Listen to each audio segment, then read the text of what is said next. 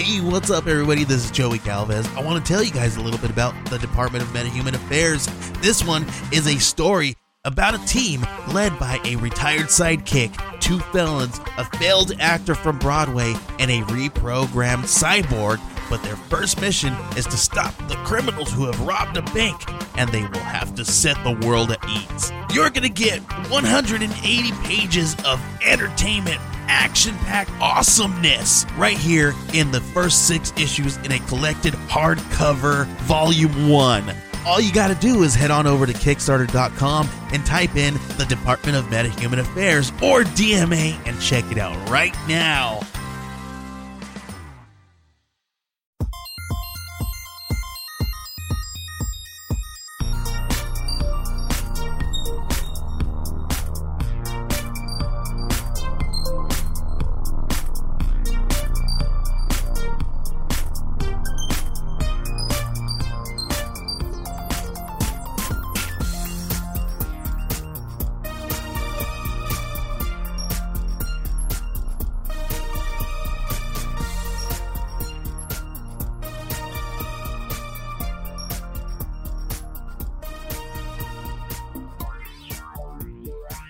Welcome to Acts of Pod. It's another very special episode with just Gina and Anne. Anne? Hi. Hi. I'm excited to be here. I'm excited to have you. And so our third podcaster, Cezanne, it was her birthday, and she decided she would rather go to a David Byrne concert than cancel her plans and get on Skype with us and talk about depressing issues, which I am shocked. Or see if she could get David Byrne to be on our podcast. Yeah. Exactly. If she cared. I think we know where we stand. So it's hard to beat David Byrne. Yeah, he is a tough get, isn't he? Yeah. So, well, what I wanted to talk to Anne about today, it is a complete surprise to her. Yeah, go ahead. Yeah, it's a surprise. You're on top of it. It's okay, I'll bet. Like I said, I not only that, but I have actually emailed her information that she is only allowed to open when I tell her specifically so I can get her reaction during the pod. So she does not know any of this, and I'm presenting all of it because I really want to get her reaction, because I don't know if you haven't heard the pod before, Anne has a passionate personality, and I like to catch it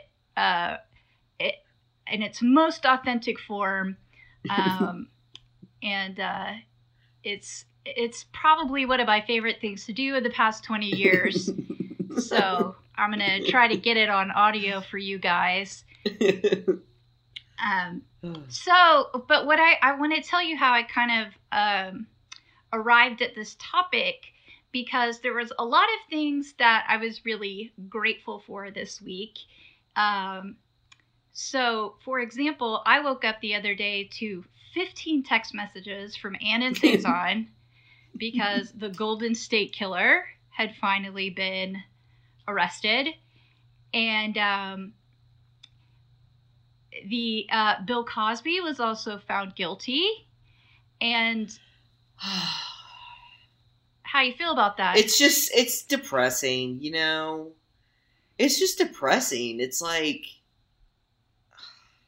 I mean, the Cosby Show was funny. Why do you got to do that? Ruin so much of the 80s. Picture pages. Oh, I know. Man. Anyway, I mean, he obviously is a rapist. Right. It's just, it's a disappointment. I'm a little disappointed in him. So. Yeah, I mean, I think we had all the hope for better from Dr. Huxtable. Yeah. It's disturbing that he chose to be a gynecologist on his show, knowing what we know now. God. I literally just thought about that, but I mean, I'm sure somebody else has made that connection, but No. but what all of those things had in common for me was that what it took was tenacity. And we listened to Michelle McNamara's book together, and we're all like true crime fans, and with the Cosby case, we've been following it, and what was an inspiring takeaway for me was that it really took the tenacity of women in the face of 1,000 no's.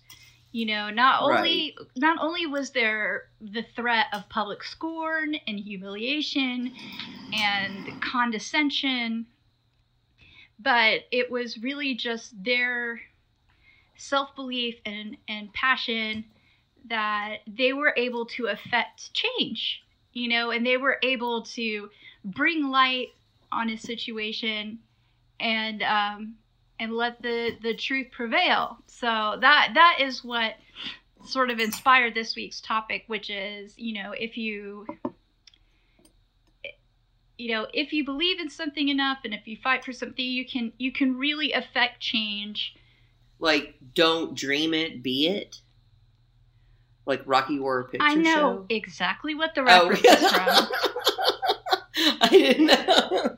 What you guys can't see is I rolled my eyes so hard. Yes. Yeah, that's the lesson. But I also, speaking of just gratitude, there is another podcast that is female oriented. It's a pair of sisters. They're called Mouse and Weens, which I already like that. Just the title alone is fantastic. But they're two sisters. They live in California. One works like in the industry and the other is a mother, and they're about our age. But like right after we had published our first few episodes, they like reached out to us, and they were very kind. And I listened to their podcast, and it's the same sort of like, they're obviously best friends, and they're able to talk about fairly serious topics about, their own childhoods, and then, the difference between, women who have a professional life and a child rearing life, and all of those topics. But there's just a lot of heart and a good sense of humor. So anyway, I just wanted to encourage you guys, if you enjoy this sort of slice of life conversational podcast, to check out Mouse and Weens. So that's it.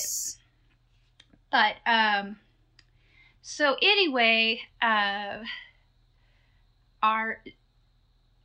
topic today is, are you ready, Anne? This is the first famous child abuse case. Ooh. Yeah. In American history. Oh. But wait, okay. Yeah. Right off the bat, like, child abuse, that's only like a recent concept. Well, that's a very, right?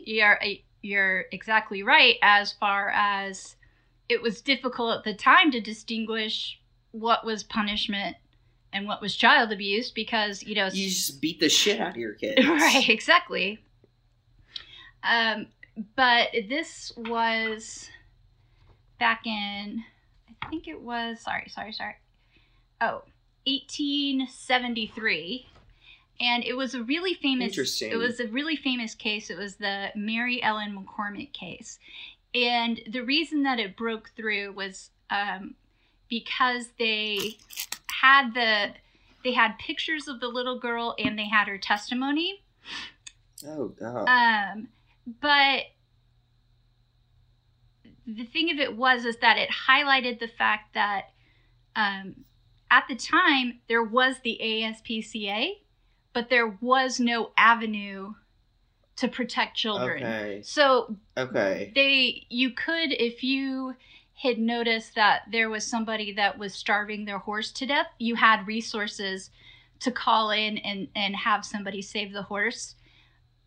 But and in New York anyway, but they did not have any resources at the time where they could do that for children. And see, now I'm wondering, when did the child labor laws even start?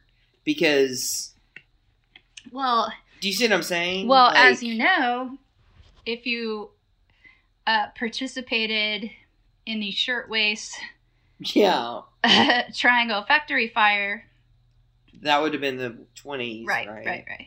So, but it was, it took about 100 years before they even ruled that it was illegal for children to work. So so already I'm interested in how they're defining, like, child, is it public and private sphere, like child abuse in the home versus child abuse in a factory where you're getting your fingers cut off because you're 5. Right. You don't know what you're doing. Well, again, maybe if you paid attention and listened to directions, you would have kept your fingers. So. Right. I'm joking, by the way. Please don't have children working in factories. So, yeah, so I think that's what, for me, was what is an important takeaway for this, is because even at the time when they met this young girl, well, there's just so many people that did what I feel at the time was a fairly heroic thing, because they didn't even know what the means for saving her were going to be, but they knew something terrible was happening. So, and is this like just regular people or authorities? So I'll start. Okay. So, so many questions. I know. I'll get to it. So, little Mary Ellen McCormick, her father was a Union soldier who was killed in the war. Her mother, Frances, was a washerwoman, and so she had her daughter. There were places at the time where if you were a widow or a single mother, that you could put your child in someone's care for like $2 a day. Okay. $2 a week. And so then you could work and then pay for somebody to care for the child. But she got fired from her job, so the child was sent to an orphanage. Oh. The orphanage ended up telling the mother that Mary had died, but they actually adopted. What? Yeah. Oh, God. It was rough. I would have loved to live back then. It sounds great. Oh, and all of this is taking place in New York City. So as you can imagine, there's a lot of chaos. I mean, this is right at the beginning of the Industrial Revolution. So there's a lot of people who are not only like newly immigrated to the U.S., but they're also coming in from rural life. And there's just a lot of madness, I mean, yeah. And people don't know those places, like those structural organizations just haven't had time to develop yet. So they just haven't caught up to the frenzy of the pace. So the safety nets haven't really been established. Right. That's where I'm trying to go with that. Of course not. I mean, so there's a lot of vulnerable people are being taken advantage of. Thankfully, that does not happen anymore. Oh, I know. I'm so glad that we've eradicated that. I know, and that's what's so crazy. Definitely. Yeah, and that's what's so crazy when you read history and you're like, oh wow, I can't believe there was a time when the powerful would take advantage of the vulnerable without consequences, because that doesn't happen anymore. Right. And what a crazy time that was. Yeah, it's like reading sci-fi. Like, what is that? It's so far removed from our reality. Yeah. So, little Mary Ellen, she was adopted by John and Mary McCormick. And I think John was the one that had really wanted a family, but he actually died fairly soon after the adoption. And Mary remarried Francis Connolly, and this is at this point her adopted mother, Mary Ellen's adopted mother, and but she was this is what she says. She was overburdened by the caretaking of Mary and just life in general, and that's when the physical and mental abuse began. And this is the adopted mother who remarried. Right. So, and her name is, she goes by Mary McCormick, but which is how Mary Ellen McCormick. But anyway, this is probably the time you should open the email that I sent you earlier. Oh boy. So okay. the build now, and this is, well, I'll just lay it out. So poor little Mary Ellen, like she was hardly ever let out of the building. But then out of her house, right? You mean? Well, they lived in New York City, so they lived in a building, and the neighbors actually heard her screaming and crying, and there was one of her neighbors who was newly immigrated from Germany. She had gotten very sick, so she was bedridden, and while she was in bed, she could hear poor Mary crying all day long, because the other thing is that when she wasn't doing the chores, she was locked up in like this little closet, and they gave her a quilt. Yeah. And she would just, did you see, so I sent you pictures. Did you get the, I haven't opened them yet. I'm waiting. Okay. Now open them. All right. Oh, God. So okay, let me see here. Oh God. Yeah. That's super depressing. Yeah. What is that? A like scar down her face? Yeah, her. She looks, and her head is deformed from like beatings. Right. I mean, her growth had been stunted. She looks like she's old almost. Well, that's how they described her in the newspapers, is that, oh God, is that she had this quality of being, she looked both too young and too old, because she hadn't grown to her full height, and her head and her hands were the right size, but her body hadn't grown because she was so underfed. So depressing. But the thing is that the pictures of her that you can see that were in the newspaper at the time, I mean, she has just slashes on her legs, and there's old scars over new scars. The cut is all the way across her face. Those were from scissors. Ew. Yeah. I mean, it was an absolute nightmare. And you look at her eyes, and she's like,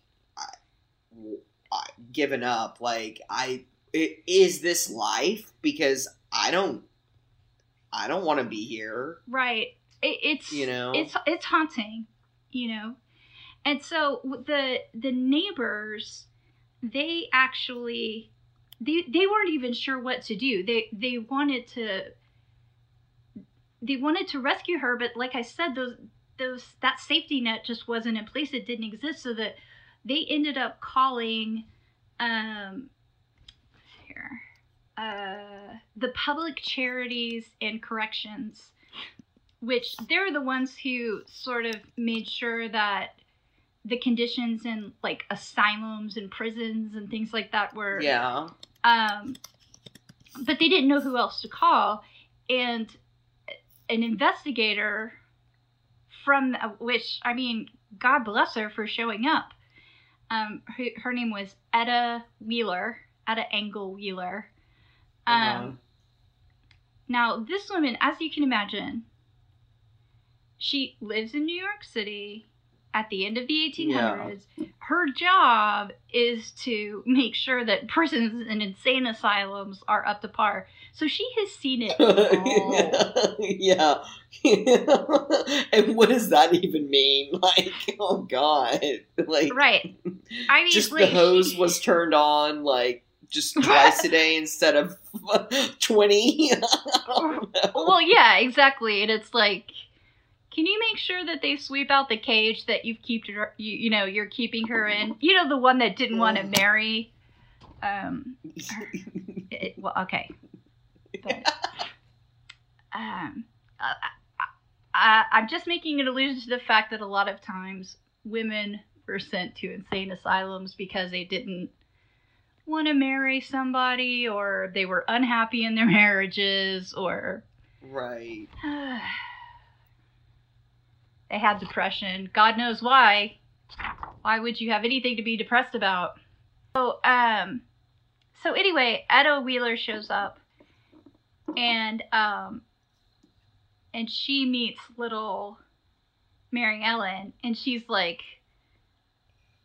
"Oh no, oh no, no, no, Yeah. no," and she's like, "This is the end of this," you know. But she just does not know what to do. You know, can you imagine, like, after seeing that picture, if you showed up and you saw this child and you're like, I have to leave her here? Like, how in the world has she survived as long as she has, you know? And so actually, after, like, speaking to her sort of friends and family, they actually arrive at the idea of applying to the ASPCA for help. Oh, wow. Because at that point, yeah, the only sort of, which actually ended up being kind of a turn of genius, because the society's founder, Henry Berg, he felt that the girl reminded him of the horses that he had saved from. Uh-huh. Right. Like, you know, and at the, you know, there was that at the time you could, if there were horses that were being starved or overly whipped, you had the recourse of calling the ASPCA. They did not have the equivalent for children, for example. So, right. They ended up hiring a famous lawyer at the time. What is his name? His last name was Jerry, because he was related to the senator that gerrymandering was named after. But anyway. Oh, wow. Okay. Anyway, and so they essentially ended up arguing that, you know, does she not deserve the same protection as any animal or any creature of God? Right. And so in the court case, they had little Mary Ellen, who was 10 at the time, but again, she looks both 5 and 85.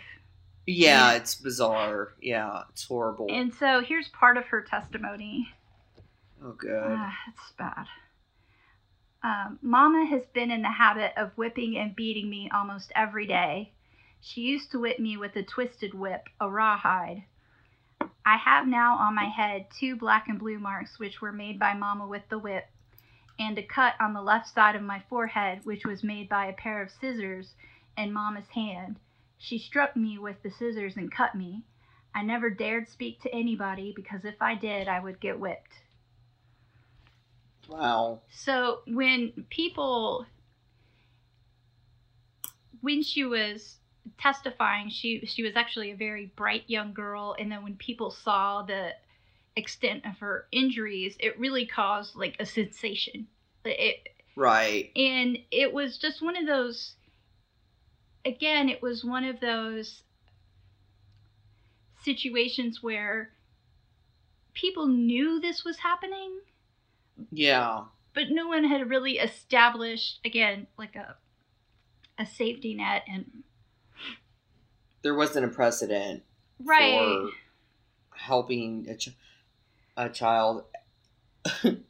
What I'm thinking about while you're saying all this, No, I'm just surprised like Bob Dylan didn't write a song about this because it plays like a Bob Dylan, like Little Mary McCormick. I can't do Bob Dylan impression, but like no. Is there any made by Mama's hand? I can't do it. Ella Wheeler came in. Little Mary McCormick. Oh God. I don't know what impression I'm doing at this point. I am moved. I don't know how accurate it is, but I felt that. I mean, if I had an acoustic guitar, I'd start noodling on it right now. It just sounds right up Bob D's alley. No, I mean, it's true. I mean, so the case, like I said, it ended up being a sensation, and it was a turning point. And Berg and Jerry, Berg was the one that had founded the ASPCA. They went on to establish the New York Society for the Prevention of Cruelty to Children. Okay. And by 1922, 300 non-governmental agencies formed for the protection of children. Okay. So, I mean, we've talked about this before, just sort of tangentially in other episodes, but it wasn't until the 30s where people were really comfortable with these sort of federally funded social programs, because it wasn't until then, like the Great Depression, when people were literally starving to death and they needed immediate intervention. And there was a real resistance to having the government get involved in these sort of very personal issues. And so that's up until that point, all of these foundations, all these charities were run on donations from the public. Right. And so they were privately done, which people still sort of argue from, mostly Republicans argue that, we should, a lot of these social needs like hunger or any sort of child protection and all the rest of it, they want them to be privatized. They want the church to step in, and they want. Mm-hmm. But the problem with that is that is how they used to do it, both like in the UK, for example, and they did that over here. But when the entire country is hit by a devastation like the Great Depression, then nobody has the money to, then when everybody's hurt, the money for these programs dry up. And so, nobody's looking after anybody's needs. So that's why it's kind of important to have these social programs on a federal level, just to make sure that, the winds of change don't affect, if a child is going to be fed or protected or. Right. Yeah. Like have scissors cut down her face. Yeah, that's oh God. Can we all agree that no? Yeah. Let's not do that? Yeah. That's like. Well, I don't know. I don't know what she did to deserve that, though. Well, that's right. That's right. And she was playing with a mop, and right. Well, she looked out the window, and I think it was well established that to daydream and dream of a day where she could have escaped the overwhelming abuse by staring out the window and dreaming of better times was a big no-no. Right. It was a big no-no. Right. So, but anyway, the juvenile court was then established in 1899 in Chicago, and then by 1919, all states but 3 had juvenile courts, so kind of like, and then in 1935, the Federal Children's Bureau was established, like we were talking about. It was in the 30s that these social programs. But going back to what ended up happening to Mary Ellen was she was rescued from that home. They put her in like because they didn't really know where to put her. They put her in this sort of like home for juvenile delinquents, which I can't imagine what that must have, like Oliver Twist, right? Like pickpockets and oh God, the Artful Dodger, right? And a 40-year-old that's way too interested in the street kids, right? What was his name? Oh God, Finnegan or Fannin. Yeah. That's definitely more something. It's something like that. Yeah. But yeah, you would have thought I never saw Oliver. But anyway, never before. You wouldn't have thought I was in Oliver in 6th grade. You were in Oliver by the Charles Dickinson. Yeah.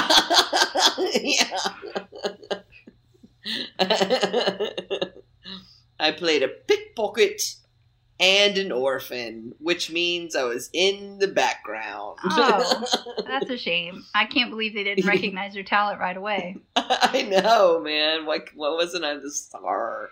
No, to be fair, I also, because we were both in the same program at Houston, the child theater program.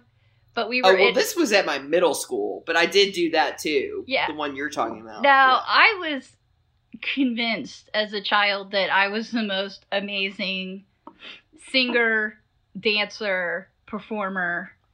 Sure. And every time I tried out, I thought, I can't wait till they see my talent. This is the year. This is it, man.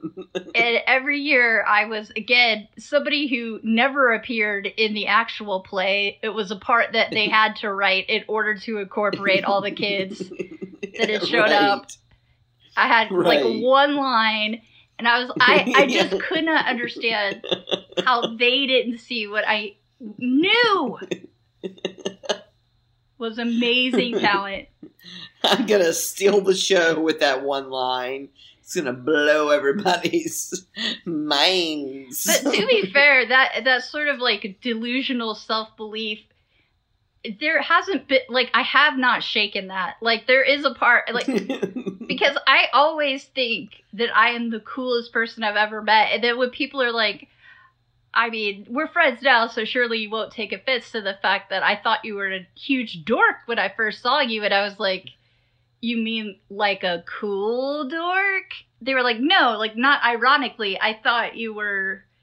Really? Oh, yeah. Who said that? Well, I'm just saying I've heard it more than once. Are you talking about in college? I'm talking about throughout my life at different points.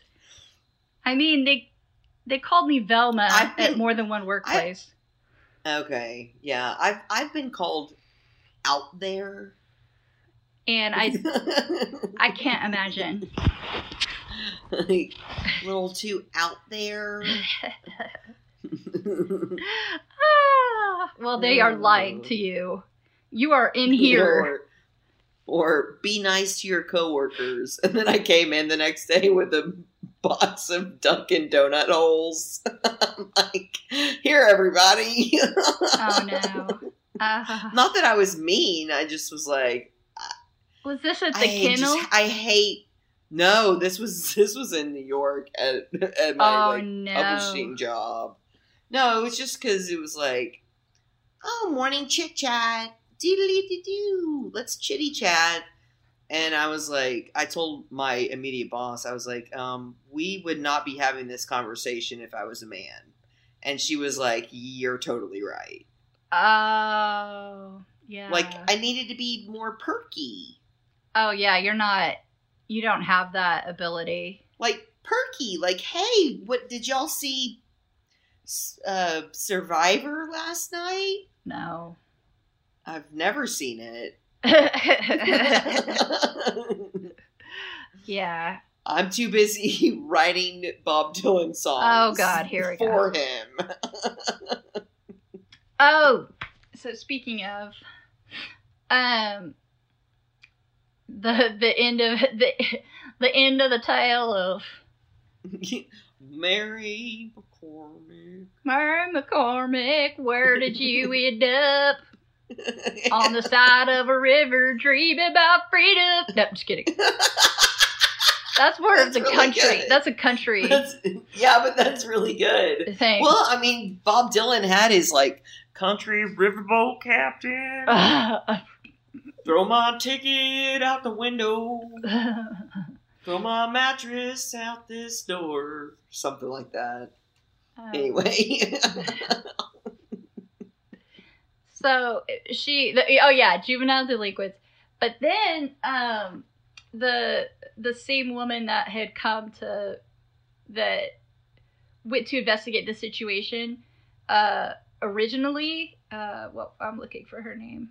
Totally. Oh, Etta Wheeler. Sorry. Ella Wheeler. Ella Wheeler came on down to. I know. I can't do it without doing country either. Yeah, what is that? Yeah, it is. It's kind of like it's those stories like like they're the story songs, where it's like and then it's a ballad. Etta Wheeler. An old woman who never had a child of her own met a young child with scissor marks on her face, and she said, "Young girl, come home with me, and I'll make a place in my home and heart for you."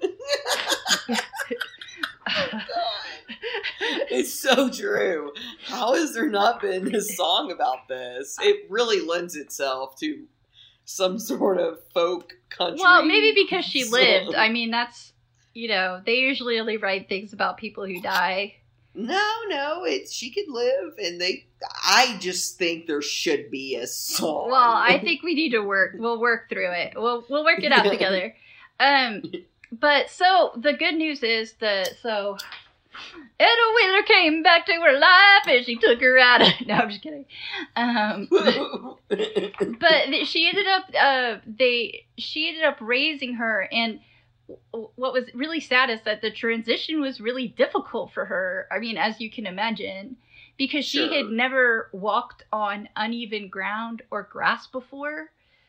So like she didn't even, it was just like there was so much like sensory information coming in at her that she was just so overwhelmed. I mean, it just breaks my heart. But but she had such a support system around her and a lot of love, and it's amazing. I mean, it's a testament to her, like the strength of her character, that she ended up she went on to get married, and she had 2 children of her own, and everybody, by all accounts, she was a very kind mother.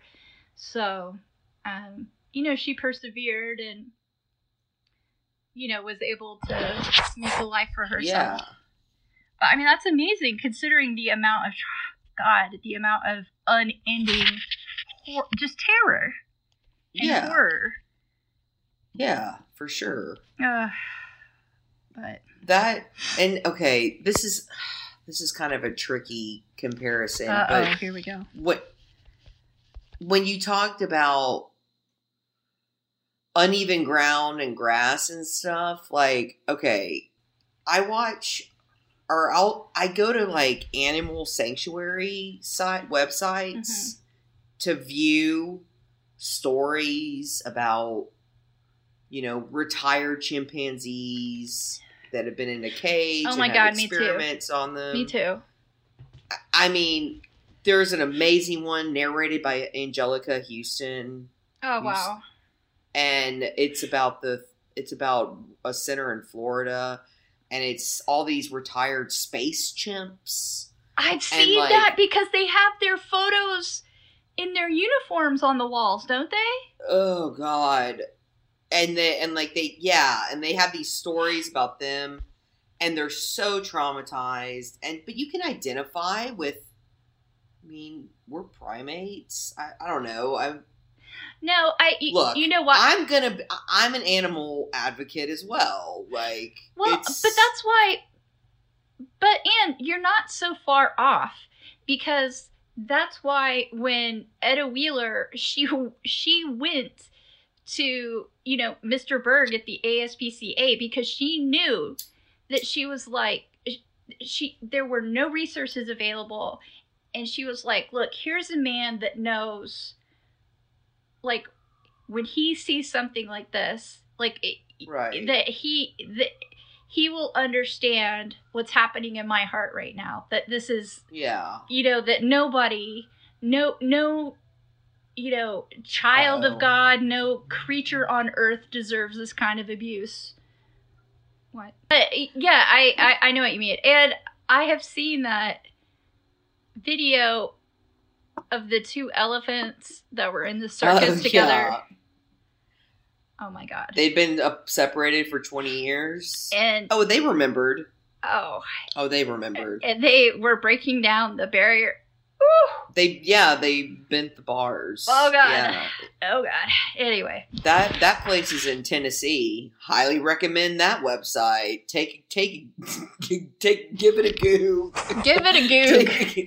Give it a goo. Take a gander at that sanctuary. Man, it's and phenomenal. if you've got some money that you just can't wait to get rid of, by all means, like, please give it to all those sanctuaries. It's just, I mean, not to take away from, like, child abuse.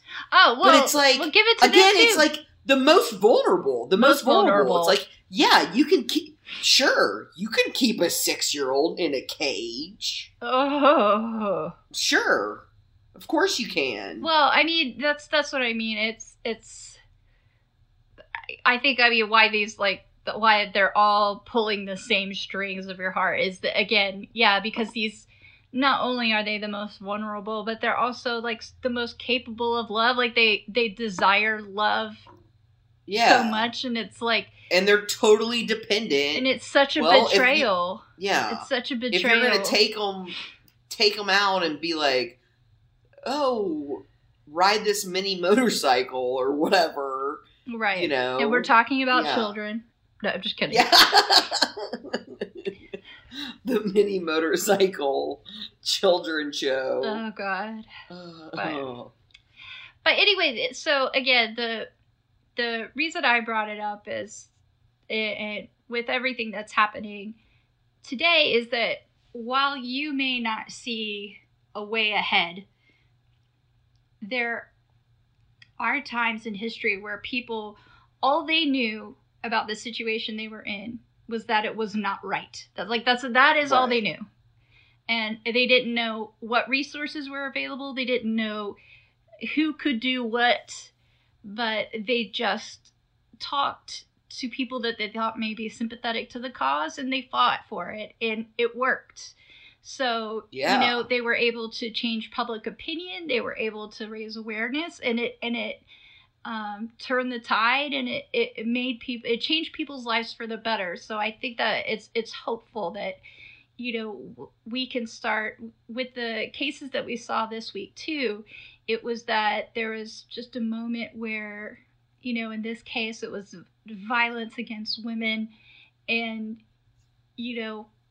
if you've ever been a victim of that kind of violence, you understand that it is wrong. Maybe all the resources aren't there. Maybe all the recourse isn't there. But there are enough of us that are supportive and on your side, and we understand it.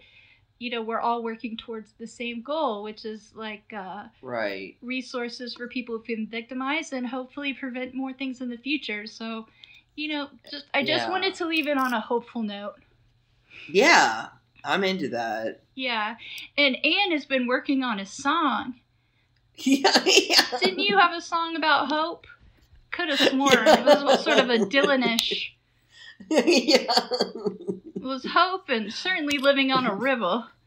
Some kind of river. Yeah. It's a different river. It's an entirely different river. There was hope to be siphoned. I don't know. Like some sort of irrigation system of my arid heart. See, now that's a 20s song. I don't know, but anyway. Well, that was the story of poor little Mary Ellen McCormick. Ended up being victorious, and just I had never heard that story. I know. I hadn't actually heard of it either. Well. Ooh. Well, all right. Well, that has been another, jam-packed week. As always, thanks for listening. We appreciate it. For the 20 of you that have consistently downloaded it, I swear, every single one of you, I love you with all of my heart. I really appreciate it. So does Ann. Yeah, it's a fun, it's a fun creative project for us. Yeah. And, I hope you enjoy the output. Yeah. Yeah, the hard-hitting facts and the laughs. Yeah. My therapist told me to develop a meaningful hobby, and I am passing that on to you. So I hope that you enjoy my meaningful hobby. I did do cross stitch for a while, but I appreciate this more because I get to talk to people. So. On that note, thanks again for listening. Thank you, Ann. Thank you, Gina. Sorry that our friend decided to go see David Byrne in concert, as opposed to obviously recording what's going to be the best podcast of all time. And but we'll see you next week.